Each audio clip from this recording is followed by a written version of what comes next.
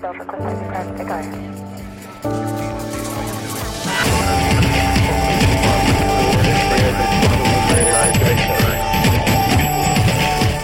All right. Hello and welcome to another episode of The Directors. I am Cooper Knowlton. Joining me today is David Alfano once again. And today's episode, we are just going to try something a little bit different. No guest today, no race report today. Today, we're just going to run through some topics, questions, things in the news, random message board threads that caught our interest. Just throw out some random questions, random topics. It's kind of a mailbag where instead of listeners submitting questions, we're just submitting questions to each other. Or it's like I sometimes listen to Tim Ferriss, who does like a random show with another guy every once in a while. So just throwing out random topics, random questions related to running, race directing, track and field, all the things that we BS about way too much. So with that being said, Dave, I don't know if there's anything else that we need for background. I'm going to start off with the first topic, which is from a Let's Run message board thread, which is where I go to get most of my best ideas. The question is track the only sport where pros routinely get beat by high school or college age kids? I thought it was kind of an interesting topic to chat about. Curious, when you hear that question, what comes to mind? A lot of things come to mind. So I think the quick answer is yes. I mean, by design, track and field is the only sport where a high schooler can enter a meet with a collegiate athlete. A pro runner can enter a meet with a collegiate athlete. You have a lot of these big invitationals that are like supposed to be professional only, but a lot of these meet directors end up finding themselves inviting some of the top high schoolers and collegiate athletes because, let's face it, high schoolers and collegiate athletes, I think a great example is like Caitlin Tui, over the last year, like they bring in ratings and they bring in eyeballs. We were talking about this offline. If LeBron James was in his preseason and he was at a basketball court playing at USC, there's no doubt he would play with some collegiate athletes, probably get dunked on, probably like if that became public, people would almost be seeing kind of the same thing. But I think on the pro side, this is where it hurts things the most because you have someone like Noah Lyles who is opening up a season very early, not in peak shape, and is running against another athlete who, on the college side, who might be in like their absolute best form trying to qualify for NCAAs. And then from the pro side, you hear, oh, we're not quite there yet. We're just getting our season started. But like, how can you take the pro side seriously when, you have all three subsets of athletes in the same race at different points of the year? So I think to Jesse Williams from Sound, he was on the podcast a few weeks ago. He made a very good point. Like when Sydney McLaughlin made the Olympics in high school and was third at the Olympic trials, like that was an incredible moment for a 17-year-old to be able to like put themselves on the world stage. But generally speaking, I think, and I know you didn't ask me this, I'm sort of rambling, I think it hurts the sport more than anything to have pros running with college and high school athletes. Yeah, I think it's actually, at first glance, I think everything you said is right. It happens so much in track because there's so many opportunities there's no like pro circuit. So pro runners are just hopping in college races, random races all the time, and there's just more opportunity for it. But you had an amateur who won a PGA. He was a college kid. He won a PGA tournament a couple weeks ago. You have in these individual sports, like you have like 16-year-old girls who are winning tennis majors. So like I'm sure in all sports, a high school phenom is going to be able to compete with the best 21, 22-year-olds. Like, a 17, 18-year-old kid, no reason they can. I think it would happen in other sports. It's just, I think more than anything, track and field is just the sport where there's the most opportunity to see it happen. So it is the most stark when you see like some kid who's from college taking down a lot of pros. It just is more noticeable. But I'm sure if there were more opportunities for it in other sports, you'd see it as well. Yeah, Freddie Adu, when he was like 16 on the soccer circuit, I think he was starting like a World Cup level team. So yeah, it's a sport where you're comparing times, and it's even like in swimming, it's easy to compare a fast 16-year-old to a veteran 30-year-old, and given like BU is a great example of these fast races set up. You're going to have all walks of life in the running world in the same race. So I'm sure we'll see more of it, and not totally a bad thing, but again, on the pro side, it certainly doesn't help their case. All right, let's move along. We're coming off the two biggest indoor meets, especially on the pro side, that being New Balance Grand Prix and Millrose Games, and those are both coming after the Olympic marathon trials. It seems like they released some data And it seems like the New Balance Grand Prix overall had the biggest average audience, getting around 1.2 million, better than the Milrose Games and the Marathon Trials. The one interesting statistic here was the 18 to 34 demographic was really low for pretty much all three events. Do they mean anything, these ratings, for track and field and running?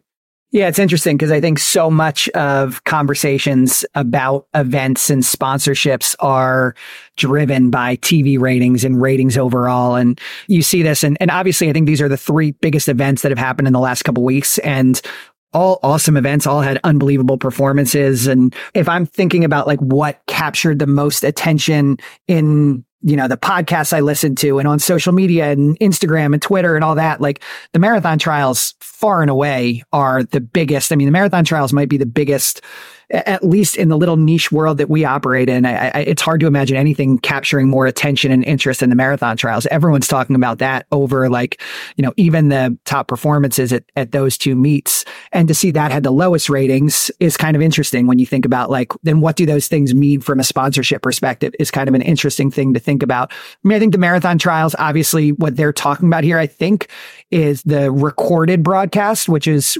there was the Peacock recording in the morning or the Peacock live broadcast. And then they had the tape delay broadcast at noon. So it's people watching that later on when the results are already known. So I'm sure that had something to do with these ratings as well. But yeah, interesting to see. I mean, I think also one of the more interesting things to see is not necessarily how these three events compare to each other, but also just how they're comparing to other sporting events. I mean, I see here that the Milrose Games, I think I'm trying to figure out the exact number. Looks like around 1 million television viewers for the Milrose Games. And then an Iowa-Nebraska women's basketball game had 1.7 million. The Waste Management Phoenix Open on the Golf Channel had 1.2 million. The first hour of the Boston-Miami broadcast had 2.1 million. So, I think that's interesting. No surprise that all of those sports are outperforming track and field, but just kind of interesting to think about who's watching, what those ratings mean. I mean, I think a lot of it, we've talked about this, a lot of those numbers are just people flipping through the channels, right? People flipping through the channels and watching track and field for 15, 20 minutes, watching golf for 15, 20 minutes. It's really the casual person. So I don't know. I'm rambling again as well, but I think interesting things to think about. And I think the most interesting thing for me is just kind of how it compares to other sports and less how those three events kind of stack up against each other. Yeah, the Marathon Trials, I was in a room with 40 other people watching on Peacock. And I don't know if the Peacock numbers are completely being taken into account there, because you couldn't, if you pick up your phone, you were on Twitter or Instagram or whatever, the Marathon Trials were just absolutely everywhere. So that was kind of interesting. New Balance Grand Prix and Milrose, those are I got to say, when I was coaching in the high school world, to get an invite to go to one of those two, that was may as well have been our Olympics. Huge deal being at that meet, to cream of the crop meets. But when I'm watching those meets on TV, nothing really has changed from even when I was watching track as a 16-year-old, to the intro music. I mean, everything is the same. If you're flipping through a channel and you pull up one of those meets and you're okay, what's going on? I want to get into the track space here. I want to give this a chance. It's kind of hard to know where those meets fit in the grand scheme of things. Yes, it's an Olympic year and Noah Lyles is trying to get 4 medals, great storyline. But, you have an all-star long jump cast with Tara Davis, who's a superstar. She gets a minute of screen time and nobody really understands what's happening. And then you switch to a 3K and you see a pacer out front. And if you're not in the track world, you don't even understand why there's a pacer and what that means. So I think the format of pro track is, and this is maybe a whole separate conversation, it doesn't lend to pulling in the casual track or the casual sports fan. But just an observation. But those meets are unbelievably well organized. I know for us, that's we look at meets like that as how do we do our stuff on a really professional level? But the format is, I think is impeding the progress of getting the casual fan. All right. Kind of keeping with the same theme. We were talking about this a little bit. It's kind of a version of the same question I asked you before about the pros and the high school kids. But, this weekend was the U.S. Indoor National Championships in Albuquerque, and arguably one of the biggest stars in the sport, Grant Fisher, elected not to go to that. And he went to BU and chased a really fast 5K with a pacer and essentially just ran a solo time trial at BU and didn't go to the national championship. Which, I saw an interview with him and there were many reasons why he did that. There was travel and it's an Olympic year and there's standards that he needs to hit. Just seeing that from a big picture, like trying to explain that to someone who's a casual fan of the sport. You talk about an analogy of it is the major championship. Imagine another sport where you have a major superstar who's electing not to go to the British Open, who's electing not to go to the Waste Management Open and go and essentially what you're talking about is one of these major stars, a Phil Mickelson, a Tiger Woods, being I'm not going to go to that tournament because I want to go to, this really great golf course where I know that I have a shot at getting a 59 because I need to get a 59 because that's going to qualify me rather than going head to head with other people. It's what is track and field doing to itself? I mean, are we not shooting ourselves in the foot when you see something like this happening?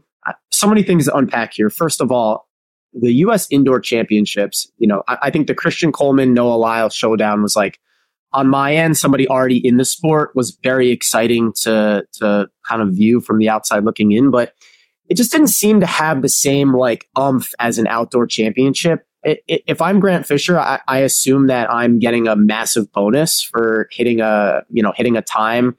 I'm sure that's built into the contract. This goes into a deeper conversation of running time trials on the distance side versus championship racing.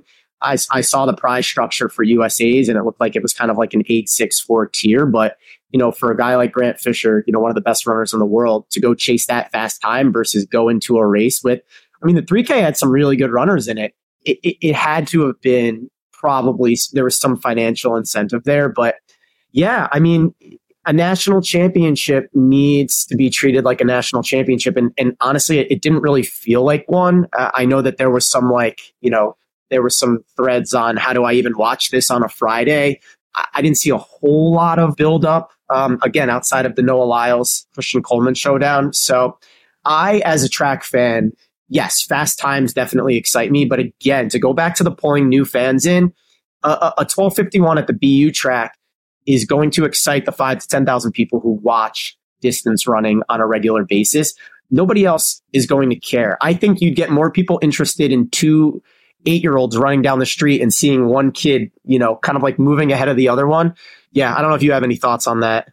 I think this all comes back to kind of what Jesse was saying, where you have to be in a position where points and national rankings and qualifiers are based off of head-to-head races. I think that's the fix here, right? It can't be that it's based off of time. It has to be head-to-head. If Grant Fisher needs, we've got to recreate a system where he's incentivized to go and chase and run against the best people, or the prize money has to be so good. Clearly, that prize structure that you said, that 864, whatever that tier system is, that's not enough to incentivize him. I'm sure, if it was 100,000, 75,000, 50,000, you better believe he's going to collect that $100,000 payday.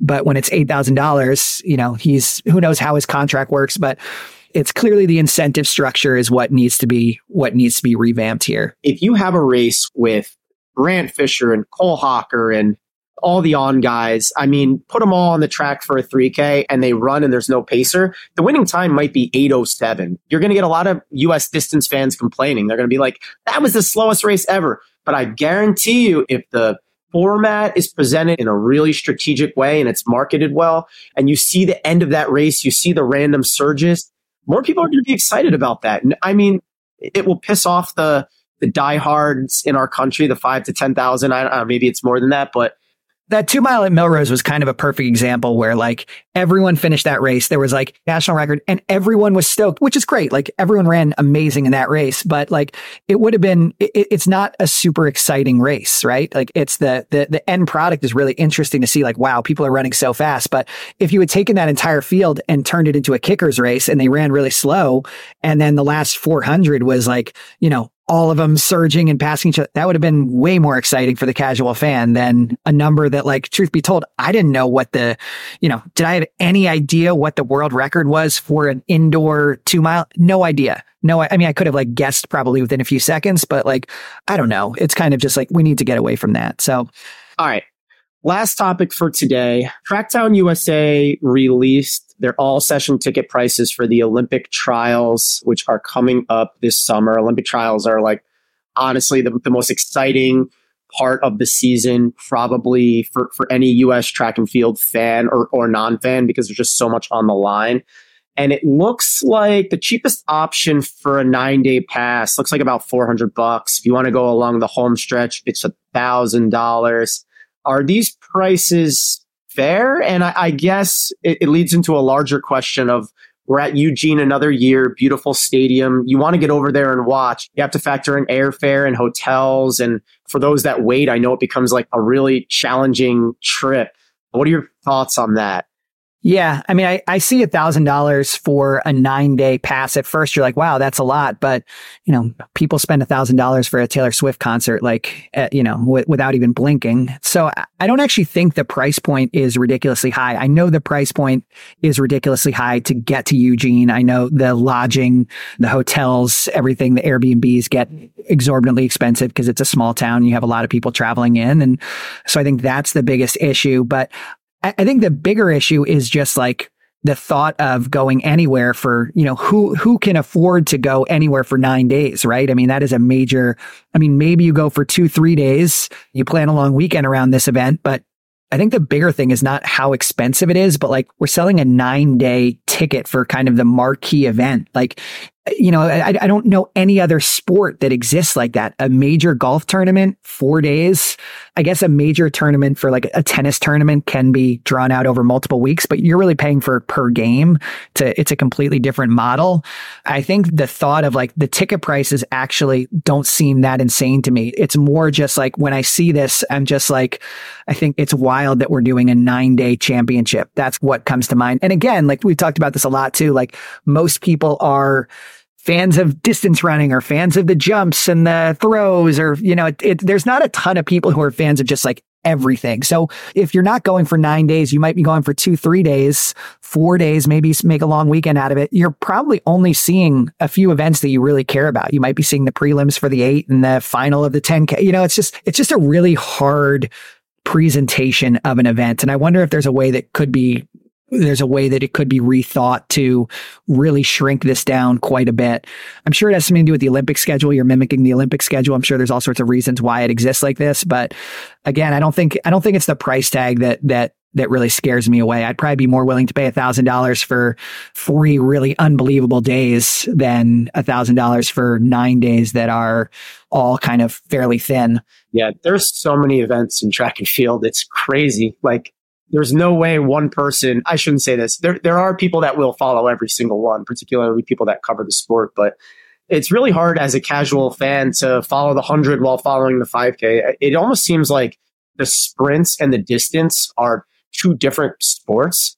And an interesting presentation might be to just have the sprints on specific days and the distance events on different days. But then now, guys that want to double and triple, it's just you're going into like a fatigue state where you have to run too many events on too many days. So you got to prepare the athletes for the Olympics. You got to prepare for whatever that schedule is. And the Olympics are 9 days of really exciting. Like, I'm going to be watching probably every day because the Olympics is the one event of the year where there's so much on the line. Like, even in the javelin, when you watch the final of that, like, I'm not going to know anybody in that final, but I know that they spent 4 years for that one moment to, they get top 3. They're like legends in their countries. It just means so much. It's more so like what happens when the javelin on those other, 3.5 years outside of the Olympics. So yeah, I'd love to go to Eugene at some point. I think the price point for the entire trip is one thing that would probably limit me personally from going. I'd love to see the Olympic trials on the East Coast. I think,